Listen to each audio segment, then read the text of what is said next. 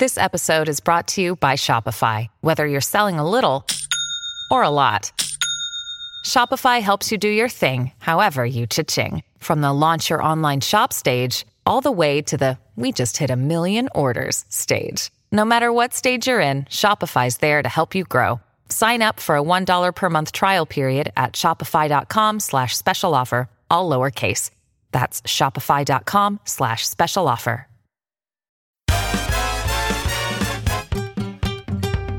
Welcome to I'm Absolutely Fine, the podcast from the mid-adult that looks at all the glamour and indignity of being a grown-up. If you listen on the Entail app, that's ENTALE, photos, links and videos of what we're talking about will pop up as you listen. Have a look. Hi everyone. Emily, how are you? I'm absolutely fine, but my Face ID didn't recognise me this morning. I went to go into an app and it said, face not recognised, and I thought that's the ultimate fucking insult. I'm being trolled by my phone. But also it's like an externalised identity crisis. Yes, it's like, who is this person? I don't know. My phone doesn't know. I mean, also it would leave me feeling that I'd somehow aged horribly and since I'd set my phone up. Which was in March and we were all so much younger then, right? And younger and more innocent. Anyway, Oh, I'm sorry. Anyway, Annabelle, how are you? I'm a physical wreck. I'm glad you asked. I bet you're glad you asked. But I think I've worked out why, apart from the slip disc and the sort of the general ennui that we all find ourselves in at the moment. So for the last couple of days, I've been preternaturally exhausted, like beyond my usual realms of irritable, sort of slightly lazy tiredness. And I was rootling around in the fridge. I was in the fridge where I've spent quite a lot of the last 4 months. And someone who wasn't me did the shopping 2 days ago, which is genuinely never happened before. And the coffee that this kind/evil person had bought me caught my eye, and it's decaf. So for the last 2 days, I have been put against my conscious will into caffeine withdrawal. Honestly, I'm practically bouncing off the walls. I'm walking into door frames. I mean, it's an absolute disaster. They took away your crutch. I feel like this is not a good thing. Well, except that, of course, I've now thought that maybe I'll see it through. Really? You're going to give up coffee? Might as well. Okay, she's making this face. You can't see, but she's making a face like, challenge me at your peril, Emily, so I'm not going to. Bravo. Well done, you. Yeah, because I'm not a person who drinks 5 cups of coffee a day before I've even had a glass of water. No, you're going to be absolutely fine. And just to make me more of a jittery wreck, today's guest has had the misfortune to see me naked. It's all okay, though, because he's basically sunshine in man form. Jules Von Hepp is the expert behind self-tan brand Isle of Paradise. Jules has worked in the tanning industry for over 10 years, bronzing up Hollywood's finest, getting models golden backstage at Fashion Week, always on and off TV sets, including The X Factor. You name it, he's seen them naked and at their most vulnerable. So it's no surprise that he's obsessed with body positivity, inclusivity, and making people feel really good about themselves. Welcome to the podcast, Jules. How are you? Oh my gosh, what an introduction. I mean, I feel like I need the dry ice after you've just introduced me like that. It's perfect. I'm absolutely fine. But today, and actually for the past few weeks, I've been dealing with a really treacherous leaky iron. And this is something that I'm in no mood for, especially during lockdown, especially as it's hot and it's a lot of linen. This leaky iron and I are falling out a lot. And I've been trying to get to the bottom of why said iron is leaking, and we have 2 arguments. One is that the lady at John Lewis, who told me it was made in the same factory as Tefal, is completely full of shit. And also, the second case is that my fiancé, who I swear has hands that are sponsored by Lurpak, completely dropped the iron, and now we are just in leaky iron syndrome. But I'm at this stage of refusing to purchase or mend new iron. So I'm like, if I just tilt it 38 degrees, are you going to leak there? Yes, okay, you leak everywhere. 42 degrees, leaks everywhere. So that's where I am today, leaky iron syndrome. I had a leaky iron, not a euphemism, at the beginning of lockdown. And the confusing and distressing thing about leaky irons, and it usually happens sort of when you're right at the end of a sort of king-size duvet cover. Not at the beginning, but right at the end, sweating, And is that leaky irons don't leak clean water. No. Leaky irons leak brown water, bran water. So it just fucks everything in the arse, doesn't it? Yeah, not in the good way. Not in a fun way. Oh, Jules. I like the word leaky, she says. It's a great word for something that's actually properly shit. Yes. Unless it's a vegetable, then it's quite positive. Okay, yeah, no, we like our leeks, that's true. Where's this going, Em? I don't know. I was just thinking leaky. I mean, obviously I can't discuss irons because I don't have an iron because my life is ironless. She doesn't own an iron. That does not mean That's it is... so amazing. It doesn't mean that it's crumble free. It just... That's so cool. I know. If you were 25, you'd say that's iconic. I would say that now. I'm 33. It's a turn of phrase I openly use. Icon. So Jules, you've seen an improbable amount of women and men naked.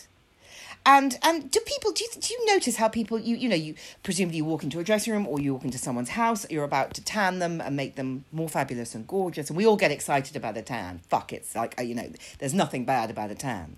But do you notice how people's whole attitude and sort of and body language changes once they've got no clothes on? Oh, massively. And it's something that is actually, as a spray tanner, built into part of my DNA of the job of dealing with body hatred. And I noticed pretty early on within my career that I was working with Victoria's Secret models, but also people who weren't in the industry of celebrity and models and runway. And the same thing would happen every time somebody took their clothes off. There was an apology about the way that the person looked, thinking that I was judging their body. And at the time, I was really suffering with my own body image and my own body dysmorphia. And I realised that actually I wasn't alone and that actually we are all completely programmed. And it's almost like second nature that we apologise for how we look. And I thought, well, this is just really fucked up. I used to apologise about anything from going to the hairdressers. I'd be like, I'm so sorry, I'm sweating. I'm so sorry, my scalp might be like this. Or if I was having a wax, I would apologise.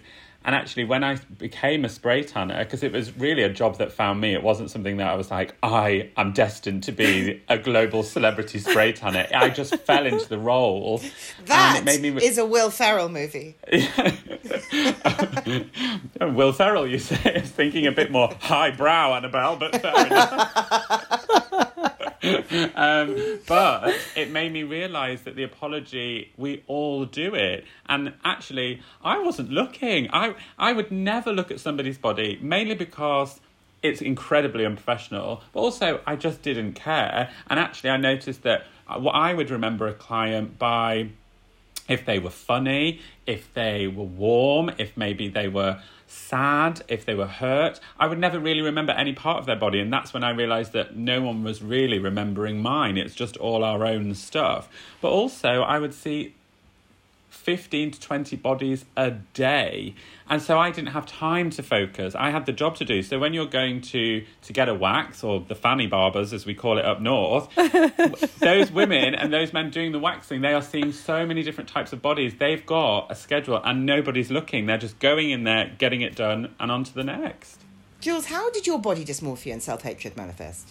So from a really, really young age, I remember my first run-in with diet culture was with my own grandma, and I think I was 7, and she said, for every pound that you lose, I will pay you £1. And she used to get me on the scales and she used to pay me to lose weight. And I don't blame my grandma for doing this. She was wartime up north. She was programmed. Her body defined her existence.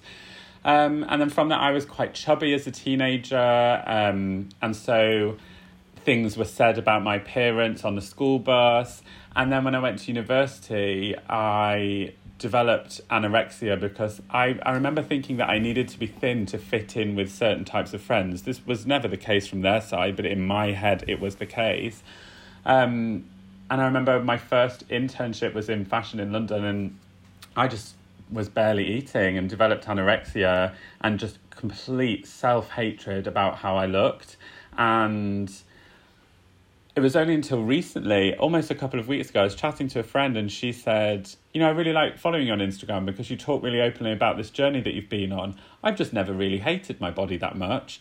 And I was like, I can't believe you have never thought this, because in my brain, the way that I have gone through life has constantly been this battle with my reflection. And I really genuinely believe that being a spray tanner saved me in so many ways on my body hatred journey, because it just opened my eyes that everybody is battling, or the majority of people are battling with this conversation in the mirror, this conversation in your head. Even when you walk past car doors, shop windows, I see so many people do it. They look in and then they readjust their clothes because they think that they need to look a certain way.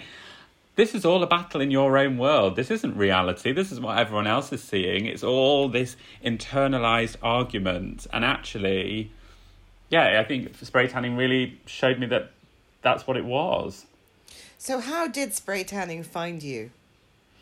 I really struggled to find a career that I liked. I tried all sorts. I was interning at magazines. I was a makeup artist for a bit.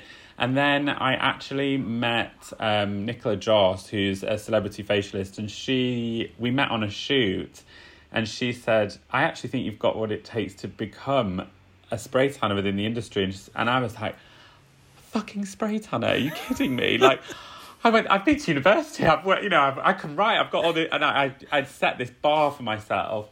And actually, I thought, do you know what? I really am not finding a job that I like. I'm not finding a career that I enjoy. I'm gonna give this a go. And nothing prepares you for the first time that you give a spray tan. You literally are greeted by a naked body in the room, and I remember looking at all four corners of the room and trying not to make eye contact, and these nipples and this vagina just staring at me. And I was like, oh my gosh, I need to be really professional. I think I dropped moisturiser. It was just this bumbling mess. But then from that, I got really used to nudity in a different way. The only time I'd ever really been around nudity was life drawing. And that was one type of human form. And I was very shy about my body, especially in terms of sexual partners and things like that.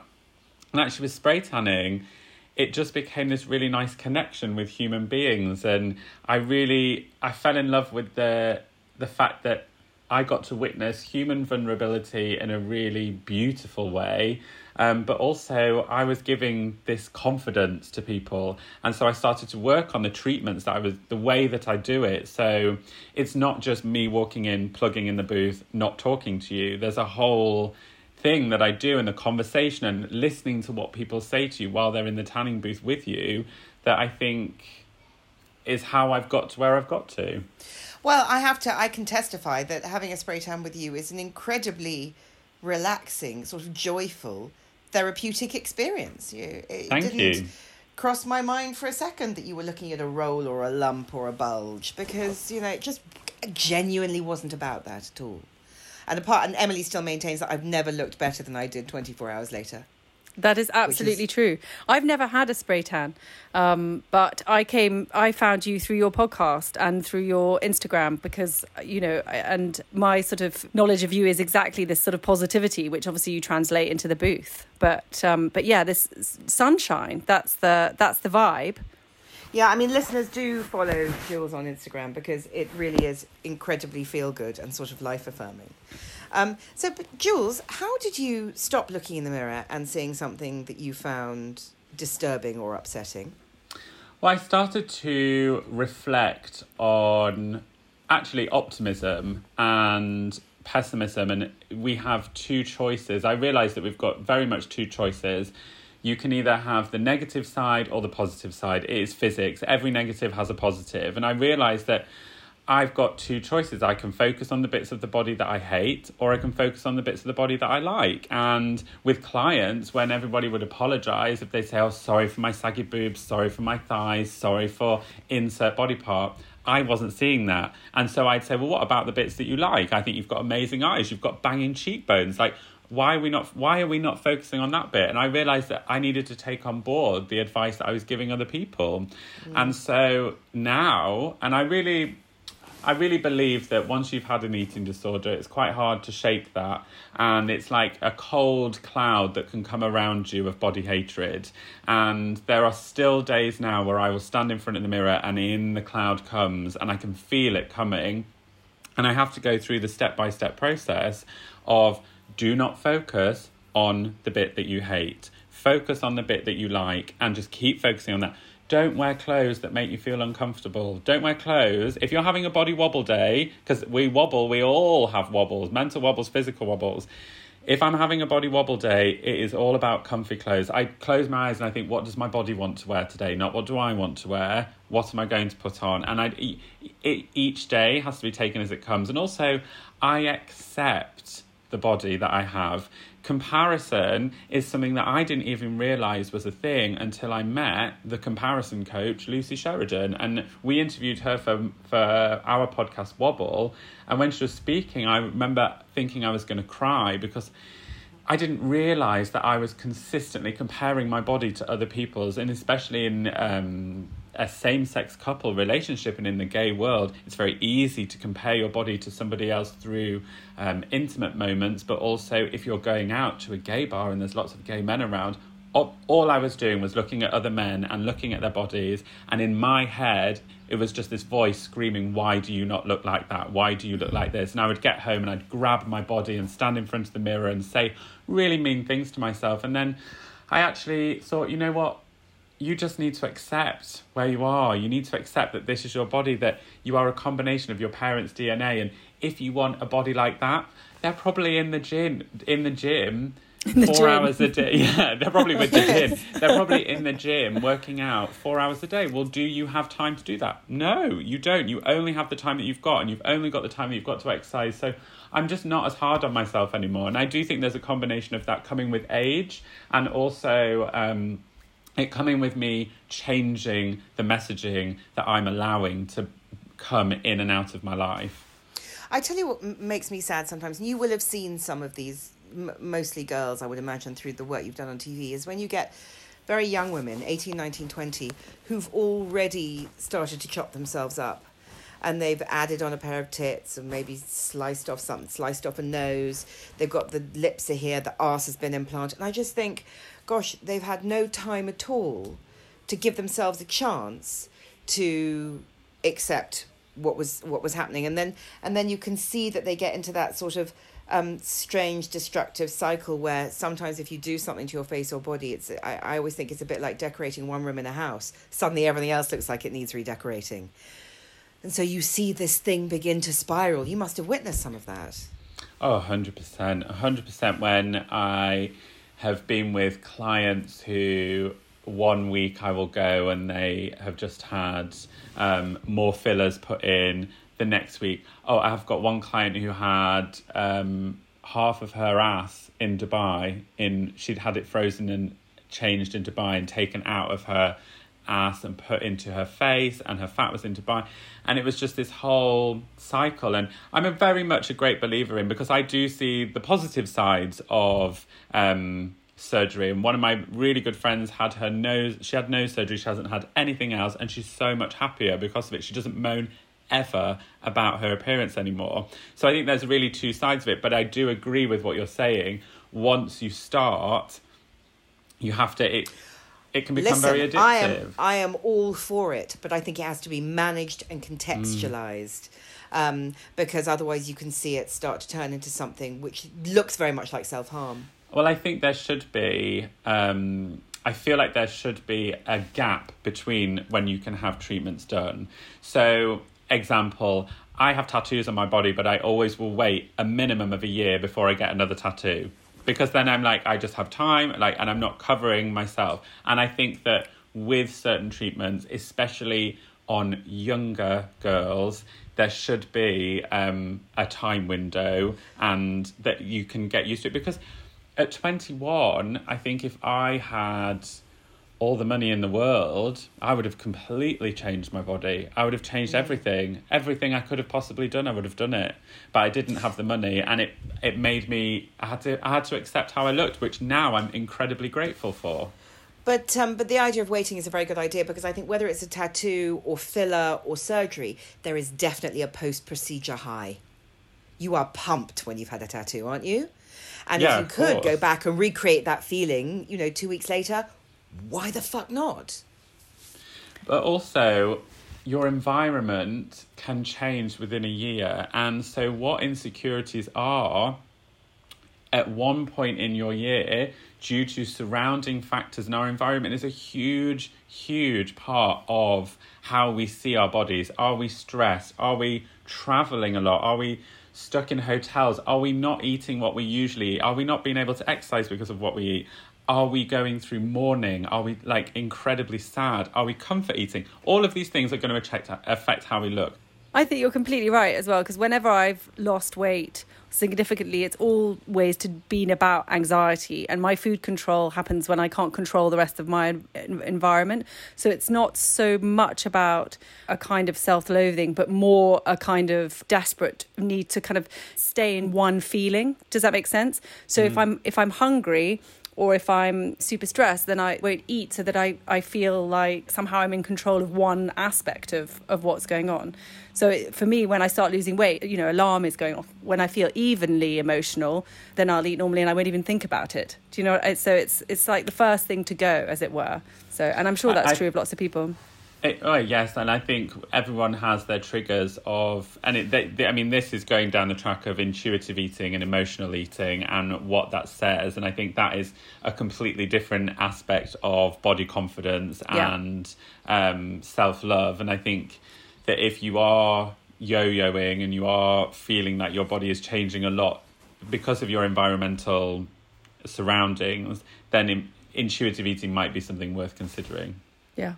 No, I think that's true. I mean, fake tan is a gorgeous thing because it is incredibly addictive, but it's not going to do you any harm. You just can keep slapping it on. I mean, why does it make us feel so fantastic? I think that there is... Let's not forget why we have spray tans and why we use fake tan. And this isn't just about white skin tones achieving that golden finish. This is about all skin tones. Fake tan gives you the skin that looks like you've been on vacation. So it hides any perceived imperfections you may have. For darker skin tones, it's going to remove that grey, ash undercomplex. For lighter skin tones, including porcelain skin, it's just going to give it a very slight, subtle glow. And then for everything in between olive skin tones, then it goes that golden rich brown that is associated with tan. But when we've been on vacation and when we've been on holiday, we look well rested. We look like we've slept every single night. But in order to do that, you have to put some money down, take time off work, go on holiday, and hope that your other half doesn't fuck you off every single day. And so you wake up looking extremely well rested.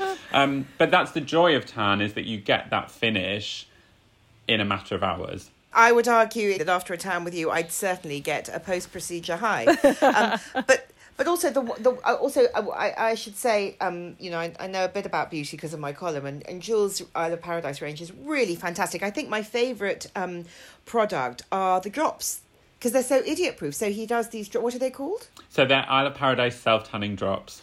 Isle of Paradise self-tanning drops, and I use the darker colour, because even though I've sort of got green eyes and I don't look like I've got very dark skin, for some reason I always have to use the darkest colour of fake tan. My skin metabolises fake tan in an odd way. So you get your dollop of moisturiser, you drop in a couple of drops, only a couple, which means also that this little bottle, which is something like 18 quid, isn't it, lasts forever. So it's sort of low investment, high yield. And on it goes, and then you go to bed and you wake up in the morning and everything's okay. It's really low maintenance and it's a brilliant product. And I know you've got something new out called the High Glow, right? Yes, so High Glow is our hyaluronic self-tanning serum. So you don't even have to mix that. You just pop it in place of your normal serum, and we have one for body as well, and it just builds a really nice, natural looking, but also really hydrated tan at the same time. For me, Isle of Paradise has always been a place to get a fuss-free tan. Really easy to achieve and really great results that don't cost the earth. I think that the tanning industry became very focused on high-end luxury, and I've worked for high-end luxury tanning brands, and I just never really understood that, because if you're spending money on your tan, then you're doing it in order to look great when you leave the house, which is when you're going to spend the most money on rosé. So actually spend more money on rosé and less money on tan and get a great finish. The depressing thing about expensive fake tan treatments, and I remember those from when I was sort of in my 20s, and back then they were sort of 50 quid or something, it's from the moment it develops, it begins to fade. So you're spending, you would do it for a party, and it was a depressing way to spend your money. Is tanning slightly different for telly? Yes, completely different, because in television, it totally depends on what the person you're tanning is doing. So when I was doing Strictly, it was all about, okay, Strictly has really strong studio lights that using the wrong tan, you go under and they could look radioactive. And so you'd have to really change it and almost dull the tan down. But obviously everybody's skin tone is different. On something like Strictly, you're seeing the same body every single week, but different factors change. So I noticed that with certain clients, the week that they were due on their period wouldn't take tan at all. The week after, they'd really take tan. And I was like, oh, wow, okay, hormones massively affect your tan. And so I had to really work with each individual's skin to create that consistent tan every single week. And also, you've then got the fade. Can I stop you and just say, of course. We'll go back to fade, I promise. But can I say, okay, so as a viciously hormonal creature, who everything goes mad the week before my period, how might I handle my fake tan differently? So the week before, if your skin is going bad, if the week before you're due on, go darker shade. Take a darker shade and insist that your spray tanner uses a priming spray, a Prep-It spray that's going to help with the tan absorption. Or if I'm doing it myself, use more. Yeah, use more. Or if you're going to use, you could use an express formula. And if you were washing the tan off usually after 1 hour, on that week that you're changing, maybe leave it on for 2 to 3 hours. Just, your skin is this amazing organ that you can read so much. So don't just think that it's the same all the time. It is the receptor that tells you what's going on the inside. Yes. Sorry, now let's go back to fade. So fade, every single week on Strictly, I had to work with making sure that the tans would fade nice and evenly. And that's something that I really was so passionate about with Isle of Paradise, is that, tan can look great on day 1 and day 2, but the really, really good tan will look good on day 5 and day 6, and it will be coming off nice and evenly. Because the old-fashioned fake tans, you'd end up with sort of leprosy or some sort of... You'd look like you had a skin condition. You'd look like tiger bread. Yeah. Tiger bread. But so the reason for that is it's a very dehydrated tan, and it doesn't have ingredients in it such as coconut oils, aloe vera, hydrating oils that are going to keep that tan soft during its whole cycle. It's just got loads of one ingredient and nothing of the other. And that's why, yes, you can get cheaper tans for £8, £6, perfect, but they won't look as good at the end of the week when really you're ready to go again. And so that's when tanning gets difficult, because you've got to take the first layer off and then put the second on. So really, it's like anything. I say, if an expert has created a product, 9 times out of 10, it's going to be a lot better than the others. Yeah. But also tanning for TV, you must have come across people in deranged high-stress situations. I mean, take X Factor, for example. We had a stylist on from X Factor who said that these very young contestants were basically gaslit to within an inch of their sanity and getting dressed in the back of a truck in a freezing cold car park. I mean, were you seeing people being pushed very hard, and was that quite distressing? Well, X Factor was the first real job in television that I'd ever had, and I'd only actually been tanning for 3 months, and I got offered the job, and I had a full-time desk job in the week in marketing, and I was doing tanning at the weekend, and I had to take every Friday afternoon off, and I had to tell my boss, look, I'm doing X Factor. And then I'd go in on Monday and be like, oh my God, I've just been with Lady Gaga at the weekend backstage at X Factor, and here I am giving no fucks about this marketing report. But you do see very high stress. You see some situations. I was very young back then, so I don't think I would have. I think there were certain things that I wouldn't tolerate now, and I just think, oh, okay, a show like this is normal. And that truck outside in the freezing cold. I've been in that truck. I've done tans in that truck. I know exactly what truck she's talking about. The same goes for Fashion Week. Very young models being pushed, flying around the world. And I think there's that side of the industry that I don't really work in anymore because I found it quite difficult. But then there's also, going back to TV, a lovely side of it that is working with... I worked on The Crown. I worked with Matt Smith, and that was a role to create that skin tone that wasn't his naturally, and working with tan in a very different way. And was that when Prince Philip went off on the yacht Britannia to the Bahamas or something, leaving the sort of leaving the Queen? Oh my God.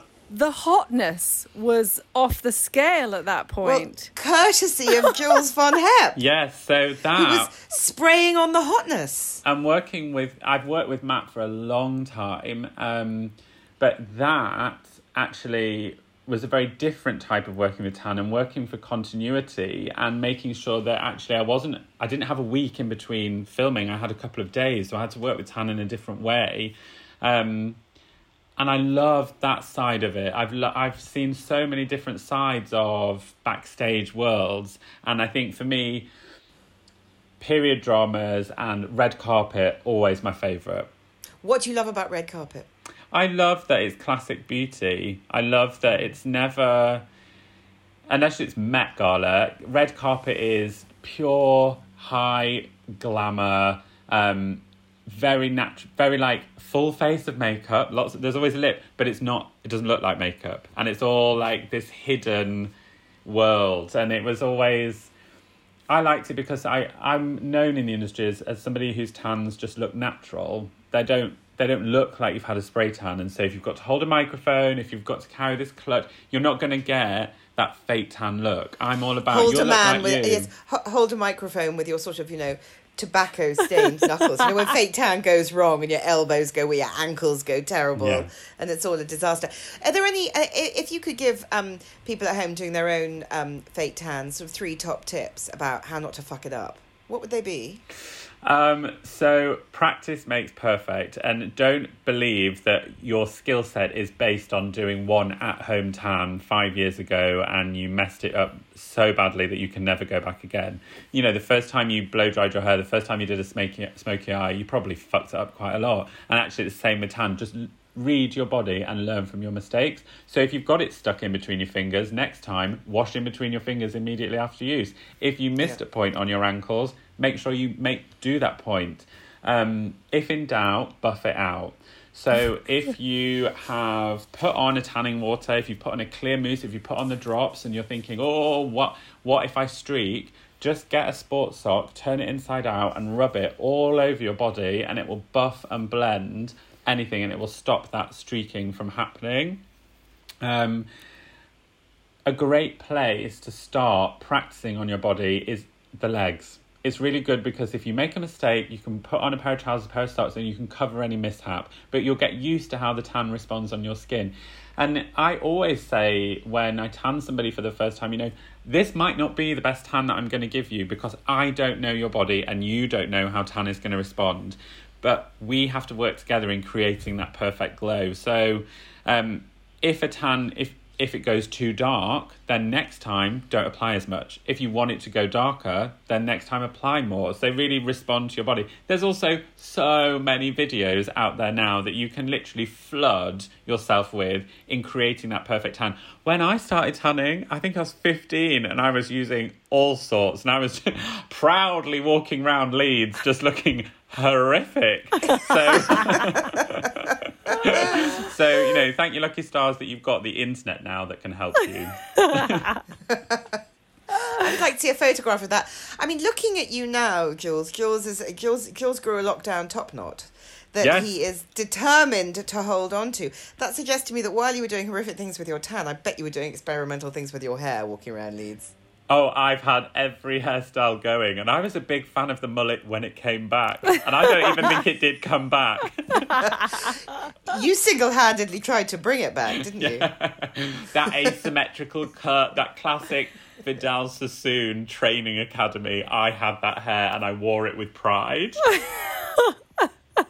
So what's the plan for Isle of Paradise? Isle of Paradise is permanently on a mission to change the beauty industry for the better. So whether it's body confidence and encouraging other brands to not airbrush images, to promote real body diversity, and because early on in the Isle of Paradise journey, you were using models and bodies and sort of ambassadors, who were not necessarily what we had depressingly come to expect. And that was the thing. I got asked a few times, how does it feel to be somebody that's changing the beauty industry for the better? And I'd think, oh yeah, it's great, but it's also really sad that it's taken me and my career to get a brand to this point, because until then, tanning brands were just the same body type, the same skin tone, the same beach/swim pool backdrop. It was all the same. And I was like, well, none of my clients are wearing white swimsuits and lying on a fake pool. That's not happening. My clients are, struggling themselves into a dress on a Saturday night after a few rosés, and they're going out. So I want it to represent those women and real women. And so Isle of Paradise just was a true representation of the women that I saw in my tanning booth. But also we're on a real mission for sustainability. And today we actually launched our first Isle of Paradise Less Plastic, More Paradise pouches. So they're refills for the tanning water. And it's 81% less plastic than a traditional tanning water. So you can buy your water, and the next time, instead of buying another water, you can buy a refill, and actually you're using less plastic. Sorry. What is a tanning water? A tanning water, the best way to think of it... Do you drink it? No, you spray it onto the skin like a body mist. No, and it's a disclaimer, water. Please do not drink the tanning water. Please do not drink the tanning water. But it's you spray it onto your skin like you would a body mist, and you rub it in with your palms, wash your hands after use, and within 4 hours, your glow is on the go. You can also use it as a setting spray. I keep mine in the fridge and just spray my makeup afterwards, and then wash my makeup off, and I've got tan on underneath. Yeah, brilliant. I was just thinking, when the hot flushes start, that's what you want, is a bit of Isle of Paradise tanning water in the fridge, where I live, as we know, with my decaffeinated coffee. Jules Von Hep. Oh. I mean, how could we love you more? Em, could we love him more? I don't think so. You're tantastic. Thank you very he's much. Never heard that before. Jules, will you come back and see us? 100%. Hopefully we can record in person. Yes, please. Yes. Near a bar, if anyone's interested. In person, maybe naked, with wine, maybe in your booth. Yeah, I'd like to pop my spray tan cherry. So, Well, let's come to some kind of arrangement then. Oh, a ménage à tan. Yeah, you tan my back, I'll tan yours. We have to put an end to this. So I'm going to say thank you, we love you, and goodbye. Thank you. You've been listening to Annabel Rivkin and Emily McMeekan of The Midult. Our book, I'm Absolutely Fine, is out now. If you like what you hear, please rate, review and subscribe. And I'll leave you with this thought. Can you just not?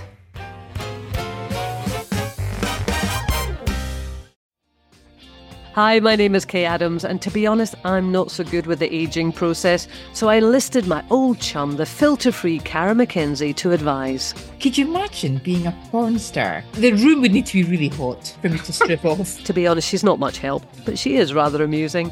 And along with some great guests, Jo Brand, Andy Oliver, Anton Dubeck, Ruth Langsford and Craig Revel-Horwood, darling, we are learning how to be 60. Listen wherever you get your podcasts.